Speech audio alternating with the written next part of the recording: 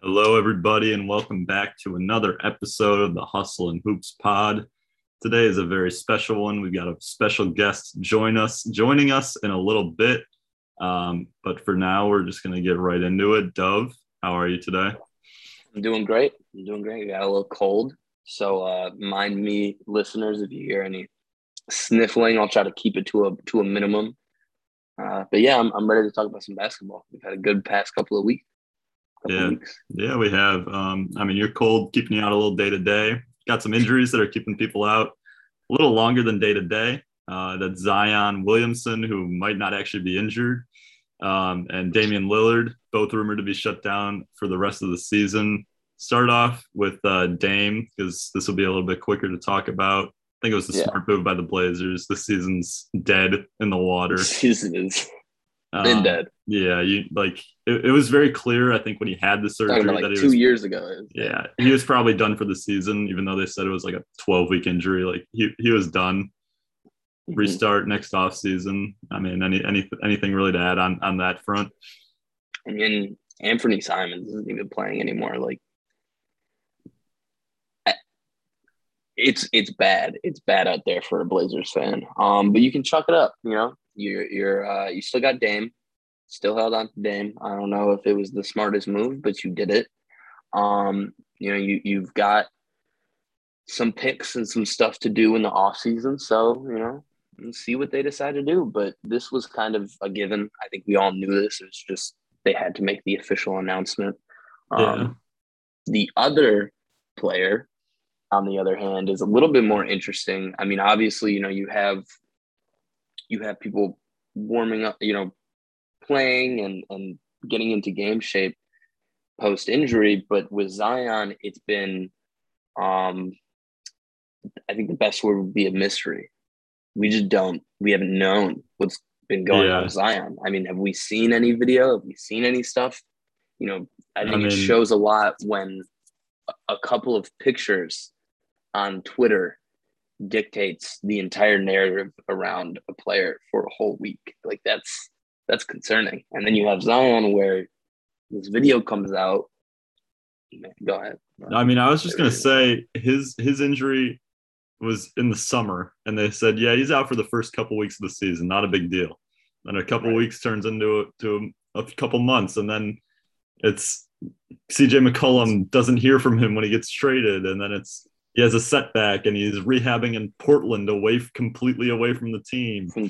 Right. And so, I mean, like you were saying, his injury has really just been a mystery the entire time. But that video that he posted on his social media makes it seem like he's fine. He's fine. Obviously, it's probably a smart team decision to shut him down, even though they're going to play the Lakers, who are very vulnerable in the play-in. I will say, if Zion is healthy and he can go for those, I'm not taking the Pelicans in a one-game series against the Lakers. I don't think they can beat the Suns, but I'm not taking the Pelicans over the Lakers fully healthy. I don't know. I mean, with the way that things are, do you find yourself really believing that there's any way that Zion touches the floor of the season? No, that it's a business decision. They know, it's, if they want to think long-term championship level competition, they're not a championship level team this year, and they know that, even though they will make the play-in unless the Spurs somehow overtake them, which I find very unlikely. But this is straight business with his foot injury history specifically. It was a given, if he hasn't been back by now, that he was just not going to come back. Right. Well, like we said, there's not too much to this, but an interesting drama story out of Portland, as we were talking about them. Jusuf Nurkic with a little encounter with a fan. And I think the only real takeaway from this is that people are terrible. People suck. And there's not much that the NBA can do about stuff like this. It's going to happen. And when it happens, maybe we shouldn't find the player who was really not in the wrong that much. I mean, yeah, he didn't need to react that way. But I'm not telling you that I wouldn't react the exact same way if someone said that to me and that was my circumstance. Yeah. I mean, throwing the phone was a bit much. I think that's the real reason he got the fan. If he had just cursed him out, I don't think it would have been that bad of a fine. But I mean, I don't understand how like people can say they're fans of basketball and then go up to players and curse out their moms and their grandmoms and shit like that. It's just ridiculous. It's crazy. It's actually insane. It's like it's literal mental behavior. It makes no sense, but you know, there's always going to be assholes out there. Yeah. Thankfully, we have big ass Jusuf Nurkic's to, you know. Yeah, I mean, Jusuf Nurkic. I think Jusuf Nurkic gained a lot more fans after that incident. So, you know, good for him. Like, it was funny watching him throw the phone, watching that kid just get shat on by a 7-footer. Like, I don't understand how people do that. Like, how they can go up to an NBA player who's just a foot taller than them, just say, yeah, your mom's a hoe and shit like that, which makes no sense because they can definitely just beat the fans' ass like every time. So that's really all there is to say on that. Yeah, then we get into a whole different conversation about never mind. Yeah, then we get into a whole different conversation which has nothing to do with basketball, and we don't need to do that. Onto I thought you were going to take this one. Onto you got it. The next kind of a bittersweet thing.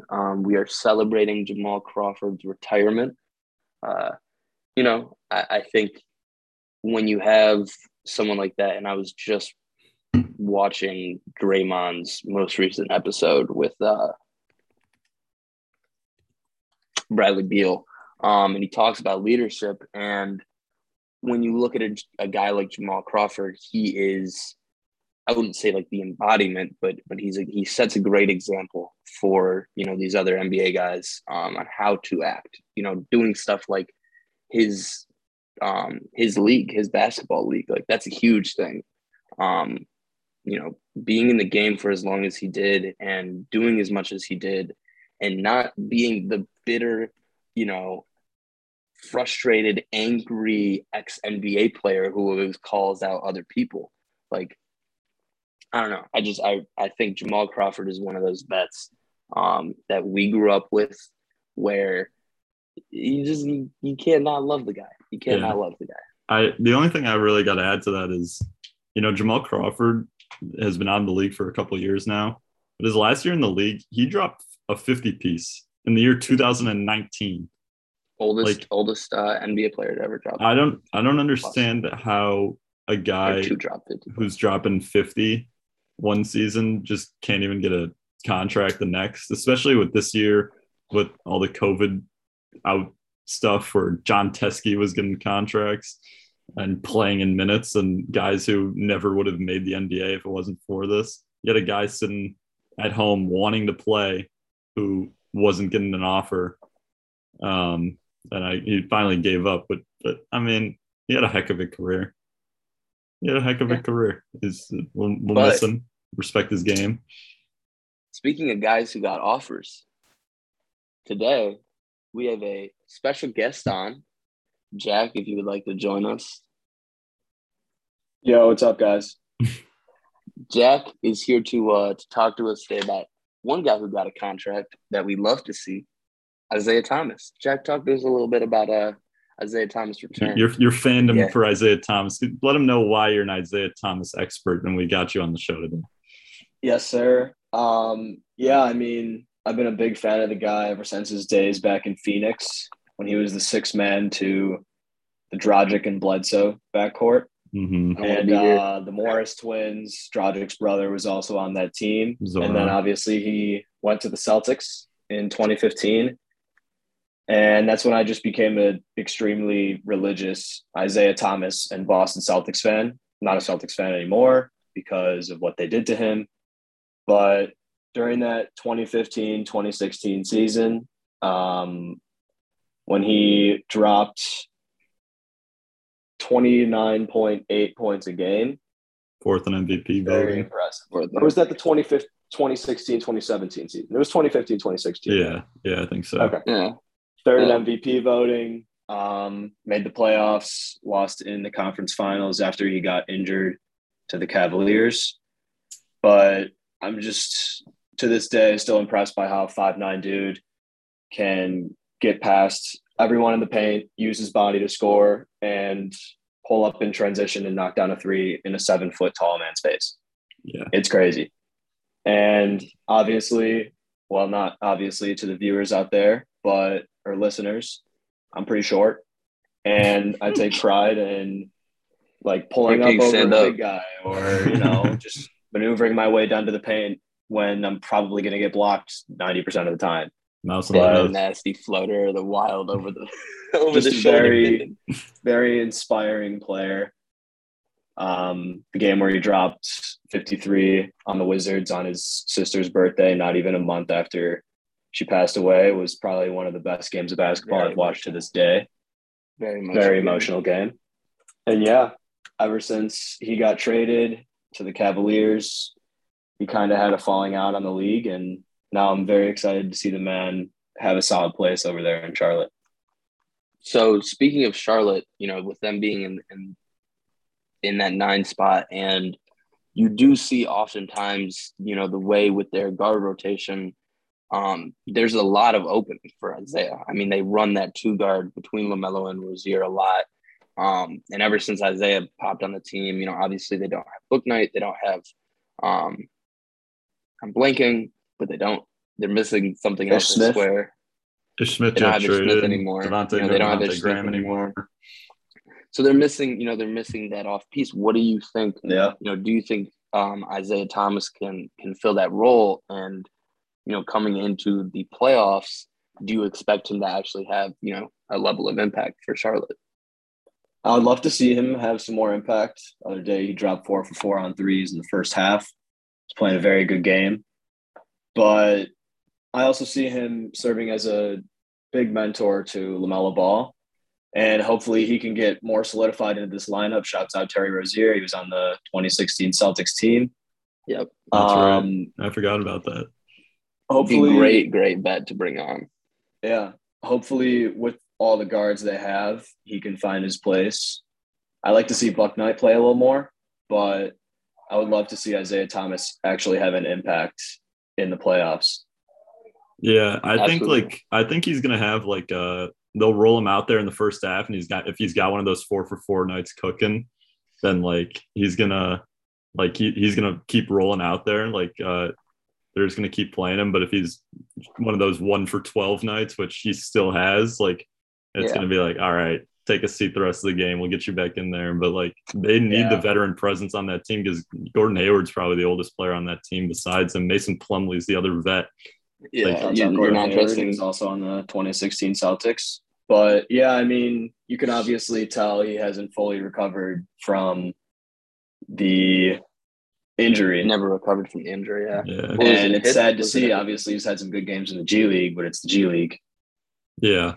It's sad to see. Every team he's played on that gives him that 10-day, he gets a chance. And honestly, I don't think he does that much worse than the players they keep on the roster instead of him. But I'm kind of happy that he finally found that home in Charlotte, at least for the end of this season. Say how you feel, Jack. Say how you feel. Don't hold it in. Sorry. Gordon Hayward was not on the 2016 Celtics. Oh, is that why you were saying that? Okay, I thought you were. Okay. No fact checkers. No fact checkers. Yeah. I'm a fact checker. How about take that for data? But yeah, I mean, I think Isaiah, while my perspective is while it would be really nice to have him come in and give you 3 threes a game here and there, it's honestly just as good to have him just on as a veteran leader, just on as a bench presence. I mean, most definitely. What is he, 34, 32, 33? Yeah, I believe he's 33. Yeah. But yeah, I definitely think between Buck Knight and LaMelo Ball, there's a lot of veteran presence that's needed on that team, especially at the guard position. Right. Yeah. Absolutely. I'm excited to see IT finish out the season, obviously, add into the plan, see what he can do. Jack, it was a pleasure to have you on today. Thank you for having me. I mean, we'll have you on again Happy soon. to be here. Yeah. All right. Appreciate you. See ya. See ya. Thank you. All right. That was Jack Mindell, dear friend of ours. He really is one of the biggest Isaiah Thomas fans I've ever met. By far. He explained where the fandom came from. It's kind of like my fandom for Joker. Just just respect his game so much that like you have to be a big fan of his. So IT is obviously not that player he once was, but he's got a role on this team now, and that's all he can ask for at this point. That was part of his issue, is he was asking for a starting point guard role. No one was giving him that. It wasn't going to happen. Yeah. So now he's back. We'll see how he finishes it out.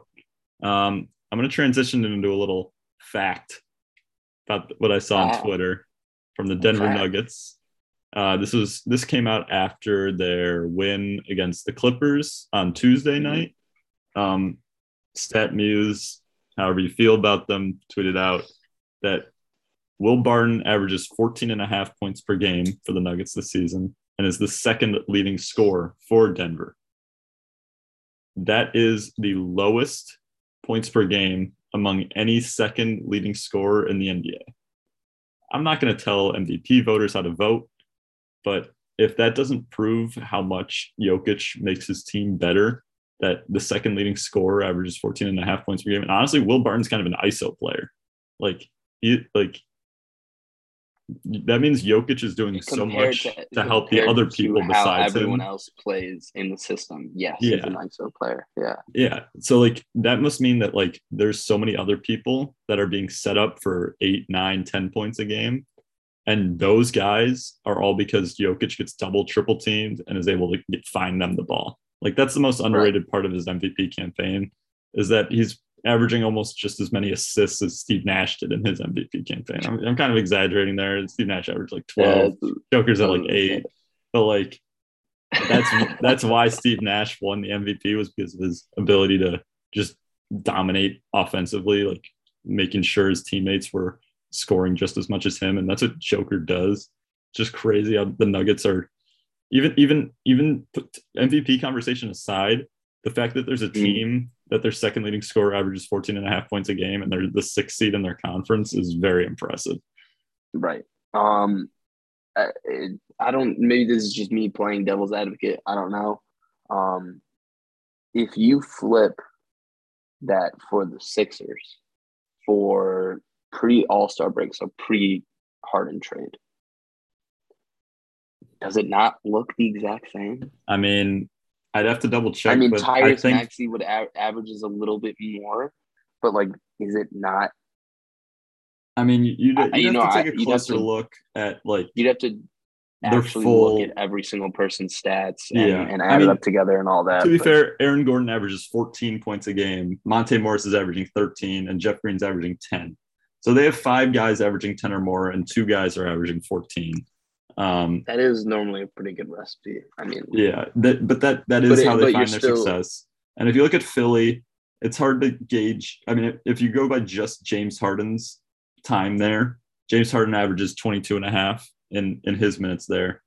Tobias Harris averages 17.6, and Tyrese Maxey averages 17.5 per game for the entire season. I'm not going to lie to you. I dead ass forgot about Tobias Harris. Yeah, that's the biggest thing. So you have the 2 14.5 guys, and then you have one more and then they still George Niang averages 10 points a game still.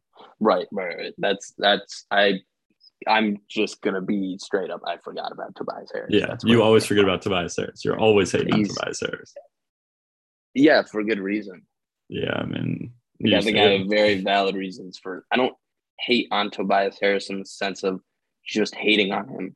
I hate on Tobias Harris because he does something, or no, it's because he doesn't do something. He's not the all-star caliber player he once was, but that doesn't take away from the fact that he's still an above average player.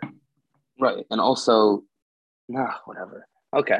Yeah, I really like this this Nugget stuff. Just keep pushing the narrative. I mean, I don't know if you watched the Tuesday game, but Chris Haynes, who's very well tapped. What He's was the more Tuesday game again? Nuggets Clippers on TNT. Oh no, you're the one you were just talking about. Chris Haynes who's usually I believe his sources are more player based, more well tapped in with player based sources as opposed to like front office sources that Shams and Woj especially is more tapped into.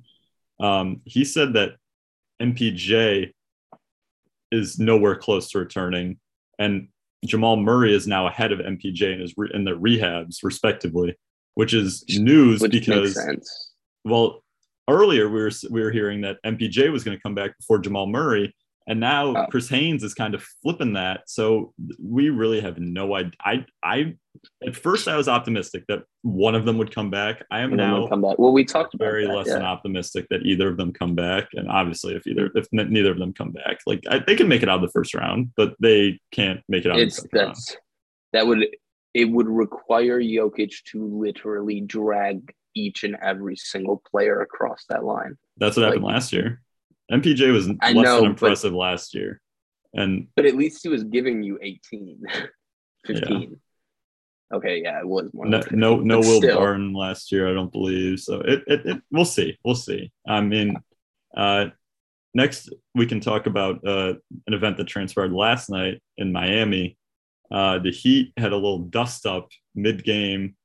There were some expletives flying around in the huddle. Spo asked Jimmy Butler, "You think I'm gonna fucking fight you?"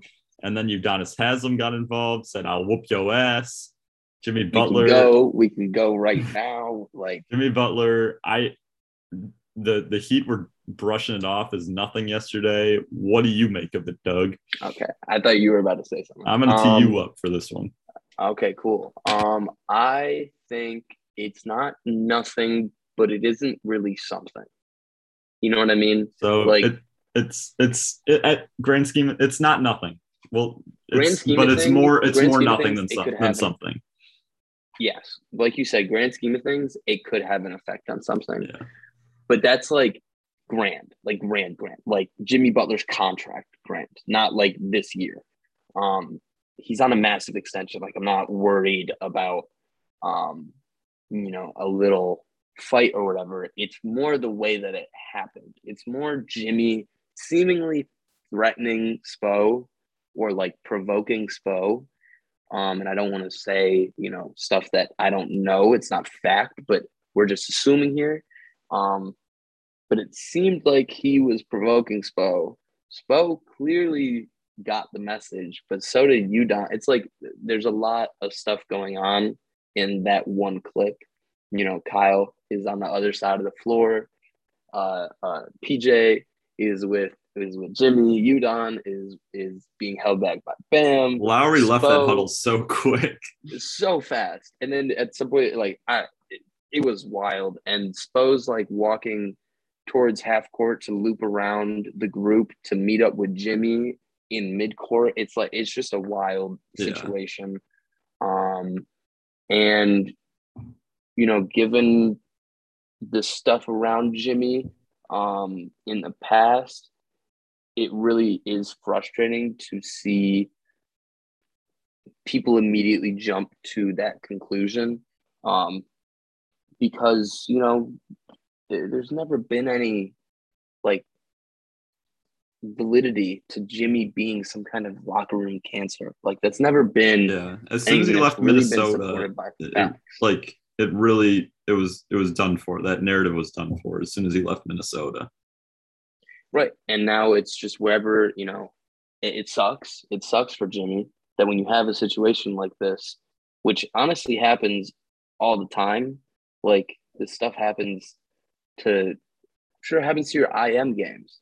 Like you guys probably are sitting in a timeout and start screaming at each other. Like I did it the other day at pickup. Like it happens all the time. I'm not that concerned about it unless someone comes out and makes a statement. Then I'm a little stressed. Yeah, I mean, Spo was saying it yesterday. They're all competitive guys. They all want to win. Things got a little heated. They were losing to a Golden State team at home, and Golden State had no Steph, Clay, Draymond, or Otto Porter, who plays a decent role in their rotation. Gary Payton finally came back, but they were that was not a complete Warriors team. and they were playing at home and they were cooked losing. By the pool party. I just want to say, shouts out Jordan Poole. He is now he has I believe the stat was 13 straight 20-point games or something, or like we talked about this last episode. Yeah, he's popping off right now. He hasn't not had a 20-point game since our last episode. So, I mean, since even before that. Yeah, he's gonna keep playing well. Watch out, especially if Steph does come back and Draymond can get healthier, Clay gets healthier. Still have him being that hot. Yeah, Gary Payton back. It's getting dangerous over in San Francisco. So the Heat, I will say the Heat are still the 1 seed. And here's the thing about that.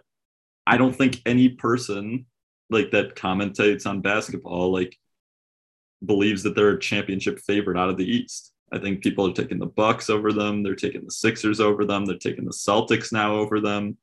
And there's probably still some casuals taking the Nets over them in a 7-game series. If Kyrie, especially, we're not even touching on this today, but Kyrie's now eligible to play in all of his home games starting this Sunday. So there's only a few more home games left for them. But the Heat, this is probably the jolt they needed. This is the wake-up call they needed. The fact that it happened in a game just made it so everyone got to see it, which honestly probably helps even more. Everyone's on the same page over there still. One little argument in the huddle that, it's just going to light a fire under them a little bit. And if they finish as the 1 seed, they get to play a team in the first round that's probably not that good. Compared to a team like the Celtics, who might have to play, the Cavaliers. The Cavaliers aren't a bad team. I don't know. There's really no team that you want to go up against. Yeah. There's just teams that are better matchups. Yeah. They're just teams that are better matchups. And for Miami, we know that the matchup you don't want is Brooklyn. No one wants Brooklyn. Yeah. So, maybe it is a benefit of dropping a little bit. Maybe a little drop. 1 or 2, you have just as good of a chance of whether you're the 1 or the 2, you probably have the same chance of finding Brooklyn in the first round, because I find it very impossible that Brooklyn ends up falling out of the playoffs completely, especially with Kyrie being able to get some rhythm now, being able to play in every game from now on. It's gonna help the team a lot grow that confidence heading into the playoffs. Okay, so top 5 hilarious things that could happen. If everything stays the way it is right now, right, and Brooklyn wins that 7-8 game, then it's Brooklyn-Philly. So we're immediately knocking out one of the 2, top-heavy contenders or whatever in the East. But then the next round, what's it called? The parallel round is Milwaukee-Cleveland. Milwaukee's probably going to win that. And then you have the next 2 top-heavy people in the East going up against each other. So realistically, whoever's, got that 1, 4, or 5 could be in a really good spot. If this is how it stays, they could be in a really, really good spot. I'm not saying Miami, Boston, Chicago, those other teams are bad. I'm just saying, we were talking in Cleveland right now. We were talking about this last week. This is the best basketball has been in a while. There's a lot of good teams right now. Right before the podcast, me and Jack were talking about, just like in football, there were a lot of offseason moves going on in the NFL right now. There's more good teams than there are playoff spots. And that might not necessarily be the case for the NBA completely, that they're probably the team, but the teams that do make the playoffs are deserving of those spots, and their seeding is more or less important. They're anyone can beat anyone that's in the playoff field, pretty much. Yeah. Except I'm going to segue into the next topic a little bit. Except maybe one team who has just been purely dominant from start to finish ever since the NBA bubble, has just been dominant, and they're about to get even more dominant again. CP3 and the Suns. CP3 is probable to return tonight, Thursday. Tonight. Tonight. Wow. against the Denver Nuggets because, of course, it's against Denver, Suns and foe, if you know what I'm saying. So CP3 is just going to make that lineup that much better again. Oh. They have, 55 wins on the season already? So I don't know. No, 59. 59. They're going for win 60 tonight. 59. So, I mean, is there any doubt in your mind that they're the championship favorite despite all the superstars around the league? Or you think a team can figure them out in the playoffs in a 7-game series? Before I flat just say yes or no, an idea that was I do this all the time, I know, so tell me if it gets annoying, but Kenny was talking in a recap about the games last night about the Suns and saying, like, are we just overthinking this? Like, are we just thinking about this too much? They're about to hit 60 wins. They have the two clutchest players, but definitely clutchest backcourt players in the league. Mm-hmm. You're talking about a team who, what was it? It's going into the fourth quarter or leaving the first quarter. They have a record of, hold on, I had to pull it up, but it's like they have a very good record. Like they have a really good record of leading in the first quarter. Teams leading Phoenix in the first are I don't know. Yeah. Opponents leading Phoenix in the first quarter after the first are 16-14. So if Phoenix is losing the first quarter, they still have win a good chance. 14 out of the time. Yeah. When a team is trailing after the first, they're 2-42. Yeah. 2-42. If you don't win the first 6 minutes or 12 minutes against Phoenix, you're screwed. You lost. The game's over. Yeah. Like, that's it. And like that's why you have to look at this stuff and be like, maybe he's right. Like maybe we are just overthinking this shit. And yes, it's the playoffs. There's a lot of different factors, Like you said, there might be a team that comes out and maybe, over this season they've studied and they've watched and they've practiced and they've prepared, and now they have a game plan to go against Phoenix when they go up against them, if they do or whatever. Let's say that's a Golden State or something like that. I don't know. I really don't know. I think the biggest thing is just like it's the guys not named CP3 and Devin Booker that are just having great years. That's the biggest factors to their success. DeAndre Ayton dropped his career high last night, 35 points, averaging 17 and 10. Player in the year. Mikal Bridges. And Mikal. Yeah, and he still puts up 14 most improved. You got a Cam most Johnson improved. Puts up 13. Cam Johnson. Yeah. It's I'm trying to think. I mean, your backup bigs give you good minutes. Jay Crowder's not what he used to be, but he's still giving you 10 points a game. He's still giving you the same thing that he was. In the playoffs, he's going to give you those clutch threes. He's got that vet experience. He's going to get one opponent at least one tech. If they have to lock up an opposing guard, they got Torrey Craig to come in and spell off some minutes for CP3 and D-Book and just annoy the hell out of someone they're guarding, because he's one of the best on-ball defenders in the league. The only thing that I would say, I'm not a huge fan of, but I think they are the favorites.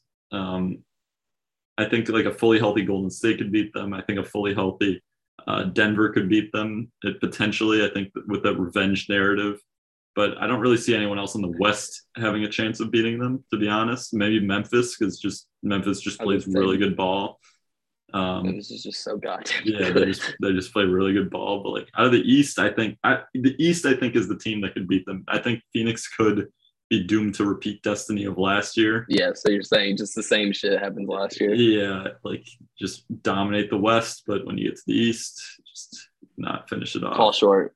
I will say also, I think there is I'm like the Warriors 73-9 season was the year in their dynasty they did not win the championship.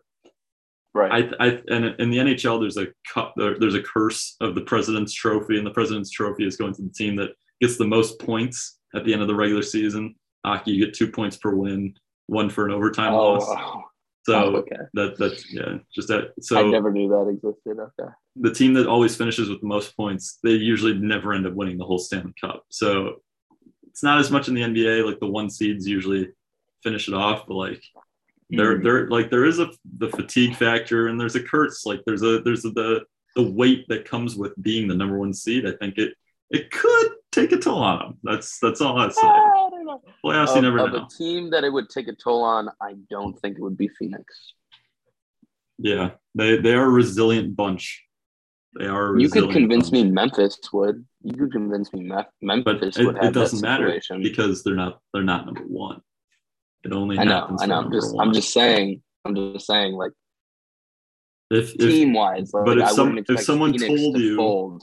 If someone told you that the 73-9 Warriors would not have won the championship after they went 73-9, you're right. You wouldn't have believed them. I would have told you, "Fuck you, you're an idiot." Yeah. But still, it's not that I don't think It's not that I don't think Phoenix could lose. It's that I don't think they're gonna fold.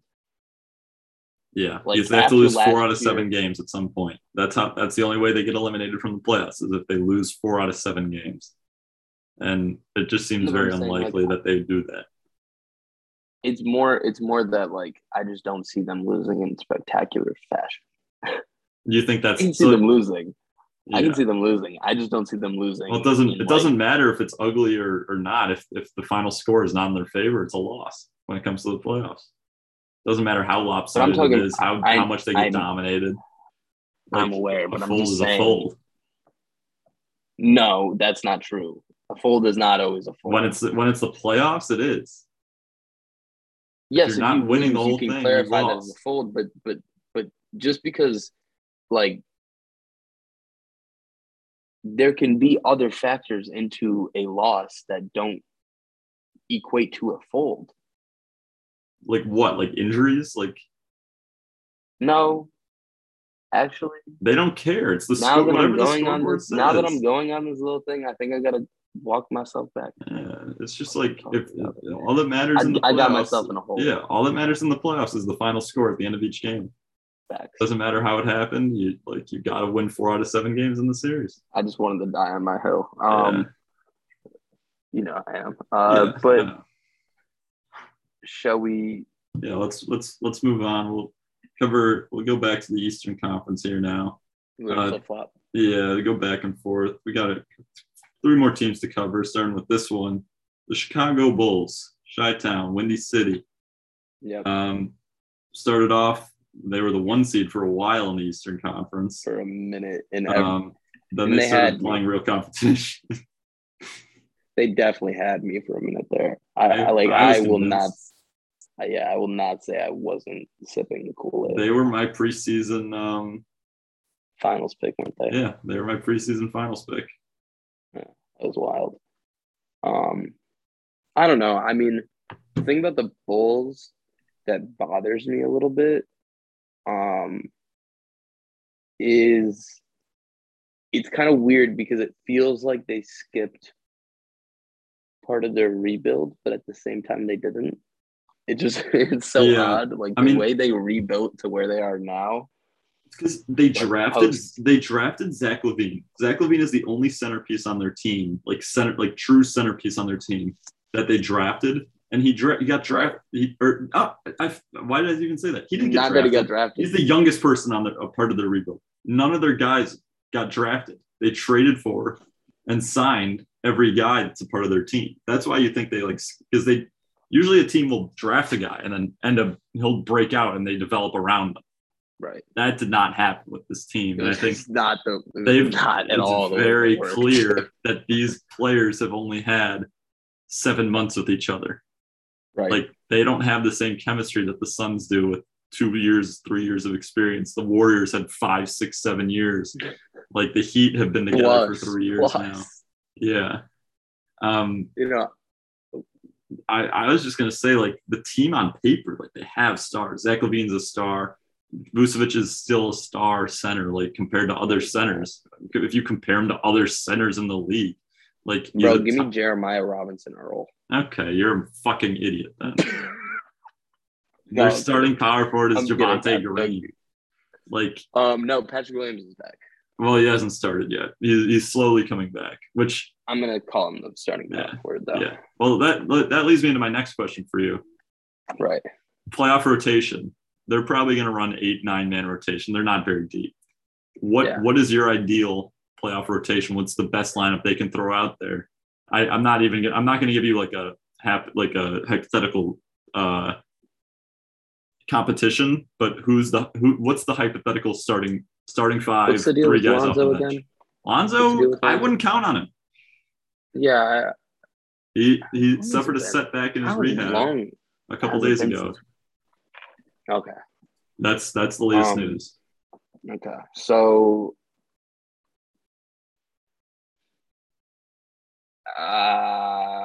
man, for the playoffs, you have to put Alex at the 1 just because you don't want Io running starting minutes in the play. I don't know. Yeah, honestly, now that you asked me that question, hold on. I mean, I don't want to. We're not going to take too. Yeah, we're not going to think about this for too long. Go into it. But like obviously, Levine, DeRozan, Vucevic would start, and Patrick Williams, and then you're probably starting Alex Caruso, and then those 3 guys off the bench, you're probably going to have like Io, Kobe White, Tristan Thompson, like, and maybe Javonte Green, like.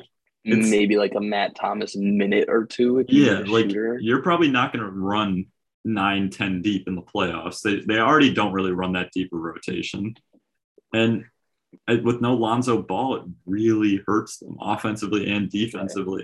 Right. I think that's a big reason they haven't been as successful. I will say, I think obviously everyone knows how terrible they've been against top tier opponents in each conference. I think the potential for a 7-game series against one opponent has the potential to turn those woes around. No guarantee, but I think if they get to face them one night, face them the next night, face them in 3 days after that, they'll know exactly what they're going up against every time, make the adjustments. I think there's a chance that benefits them and allows them to beat a top tier opponent. But at the same time, they have a couple more years in their window. This season is not end all be all. They don't have 1 year left. Right. I don't think this is the year. I think it's an uphill battle for them. It's an uphill battle for them. So what do you think, just looking at the standings really quick, is there an opening for them to make a run?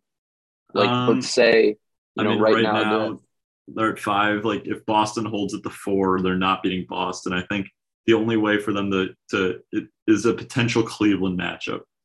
Right. I think if they can somehow, if like Cleveland falls or Cleveland jumps to 4, which I feel like is more likely than anything, like getting a slump from someone else to make that happen. I think it's still unlikely. I think Cleveland is the most open because they're in the division. They've played them the most. I think that's the best chance they have at advancing past the first round, but I don't see them beating any of the teams in front of them right now.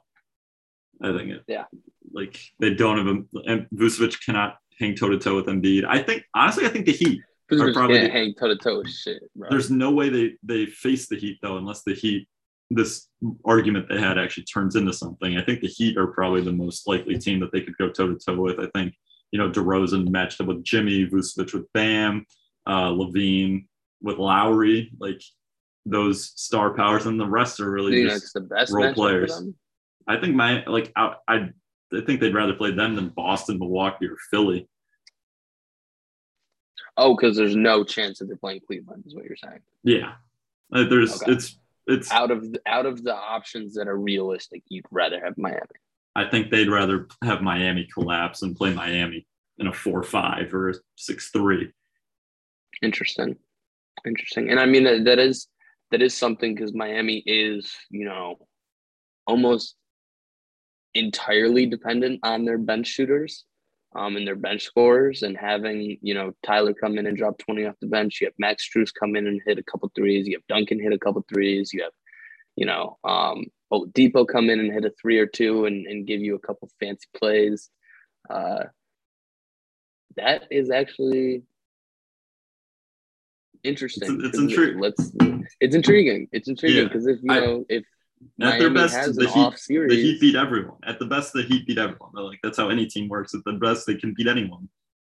But if they're not at their best, they showed their holes last night. Right. I don't know. That's actually interesting. Miami might, but that is the same thing kind of with everyone, where it's like Miami's gonna whoop your ass if they're hitting their shots. But you can say that for anybody. Yeah. And you can also say anybody can lose if they're missing their shots. Yeah, but like with Miami, we've seen them at their best. This is essentially the same team they've made it to the NBA Finals with, and took it 2 games from the Lakers just with more shooters. Yeah, we like this is it's we've seen them go that far at their best. That's why I kind of said that. Like obviously, any team at their best can beat anyone, but we've seen them at their best in the playoff atmosphere. They can make it or run to the finals. But let's move on.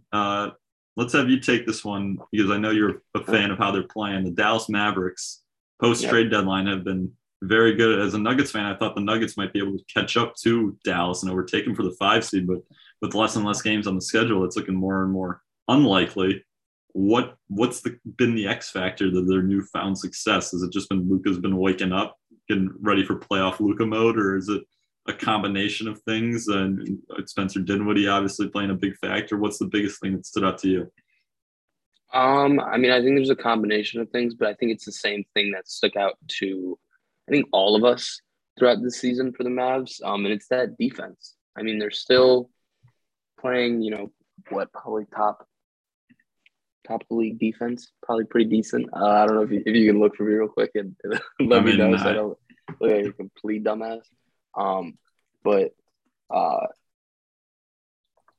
think with the Mavs, it's a really interesting thing because I don't know about necessarily statistically how they compare. Spencer Dinwiddie and Bertans, their output versus Porzingis' output.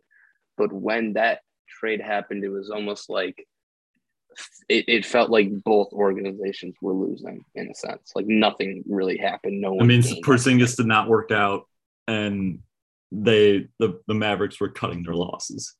And we'll see what happens with this guy. Still top 10. Still top 10 defense. Yeah, I was gonna say they're sixth in defensive rating right now, according to NBA.com. Whatever you want to take as defensive rating. Yeah. But right. So the defense has been the primary thing. Like I said, but as I was getting into, the Spencer Dinwiddie resurgence has been very fun to watch. I think it was hard not to enjoy those Brooklyn teams. And when what was his injury? I don't remember what his injury was again, but which player? When he went down, Dinwiddie. Yeah. He tore his ACL. Right. So when he tore his ACL, it was like, this guy is not entirely on athleticism, but athleticism does make up a large part of his game in the sense of like his motor. And I don't know. It wasn't that I was hating on him. It was just I didn't expect or see what he could really bring to the floor. Besides just taking a little bit of weight off Luka's shoulders, and he's just good. He's a good secondary ball handler. He's shooting a lot better than I thought he would be. He's fitting a lot better in the rotation than I thought he would. There was a lot of concern that I had about Jalen Brunson kind of losing his ability to do what he needs to do to succeed, because I love Jalen Brunson. Of course. And seeing almost everyone on that team kind of clicking on almost all cylinders. I don't know. Are they a team that I worry a lot about in the playoffs against Utah and the Clippers? Yes, I do. I would be very concerned if I'm one of those two teams right now. Here's what I think. We've seen Luka in the playoffs without any help. I think if Luka is at his playoff Luka status of 30, 12, and 12. They're sitting against the Jazz right now. They're 2 games up on Denver with no sign of really letting up that lead on them. It's looking more and more likely that they face Utah in the first round. As long as Luka is in playoff Luka mode, and that doesn't really take away from anyone else's game that they acquired at the offseason or been on the team, I don't see how they lose. Yeah, Luka's popped off in the playoffs before, and they have lost in the first round, but that was with literally nothing. That was with nothing else. I really think this is the year Luka gets past the first round, and they are in the 4-5, which means they would be playing Phoenix in the next round. That's a way tougher matchup. Luka, it would be difficult for him to play hero ball against them.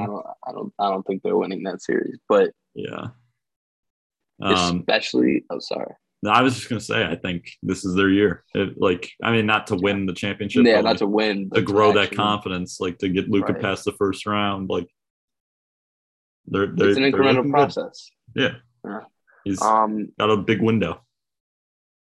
Yeah, a massive window. Maybe the biggest window of all time. But I forgot what I was going to say, and it had to do with the Jazz. Based off the way that they lost last night against the Celtics, man. I will say Luka's gonna have a field day. Everyone these dudes. Everyone is beaten up, or everyone the Celtics play is getting beat up on. Does not matter who they are. They're getting beat up on. The way they lost was embarrassing. Yeah. That shit was embarrassing. They couldn't do anything. Denver just got embarrassed by them. That is true. It was bad.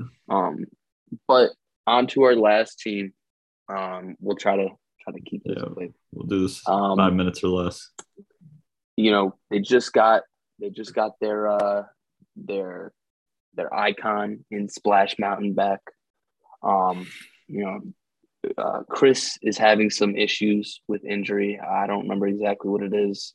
But the Bucks are just looking like,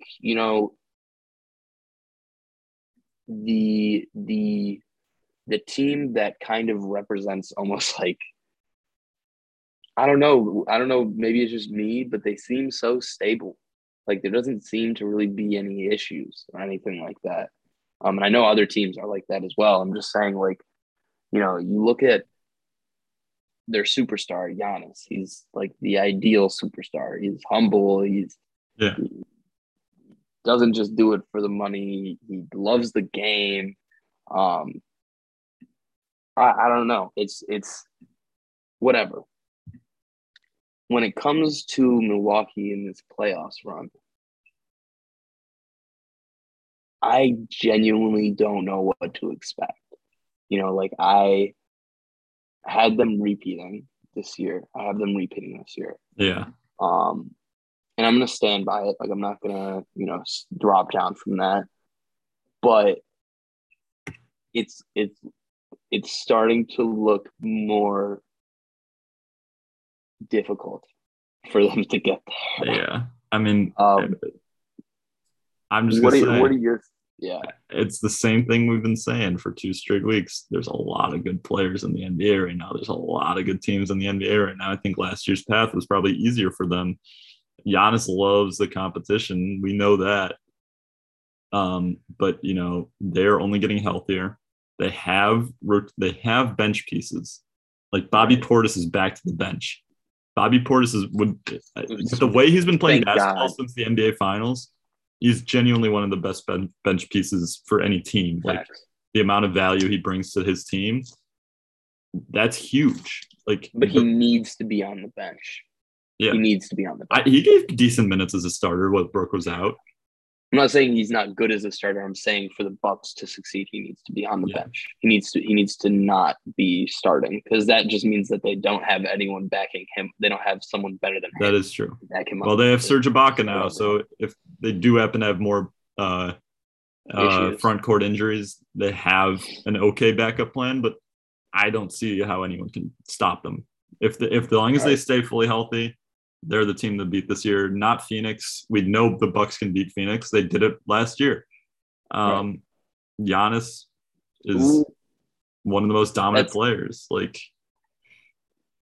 the thing I will say, the Chris Middleton ups and downs, mostly downs, to be honest with you, in this season. I'm not going to say that it's just like, okay, it's a wrap for Chris. Like, he's not going to be good in the playoffs.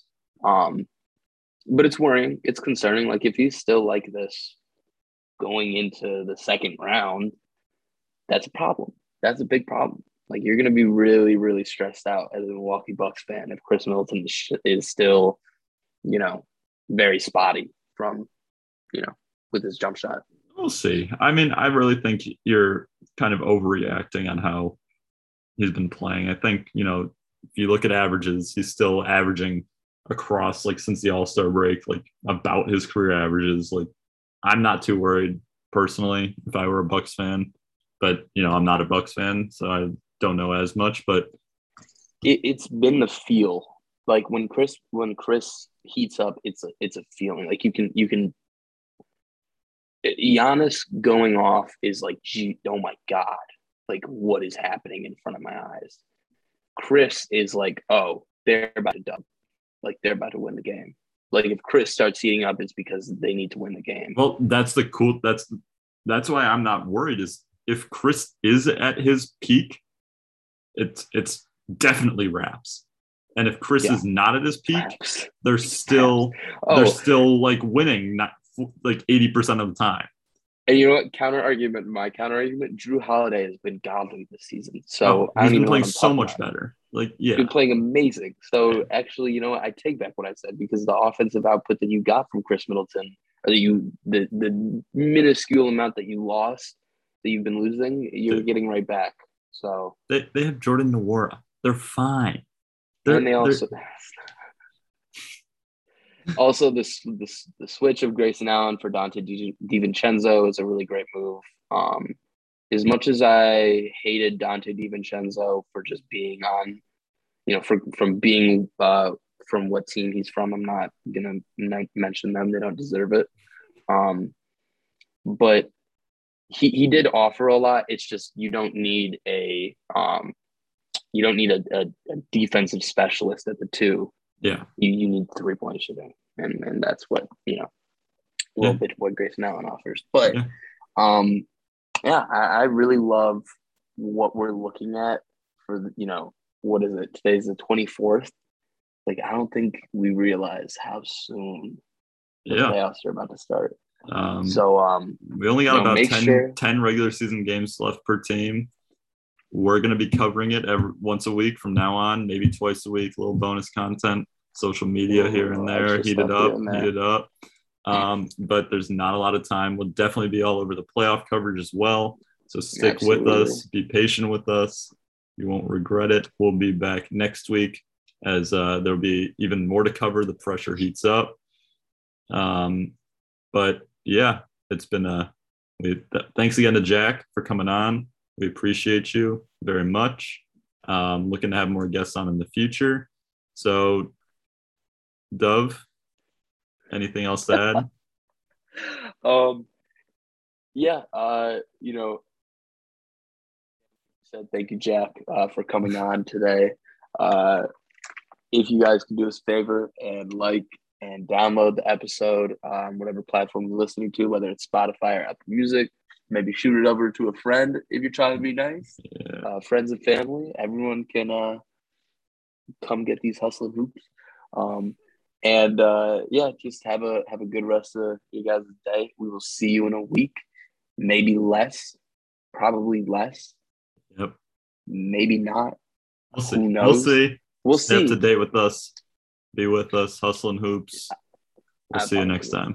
Let's get Peace.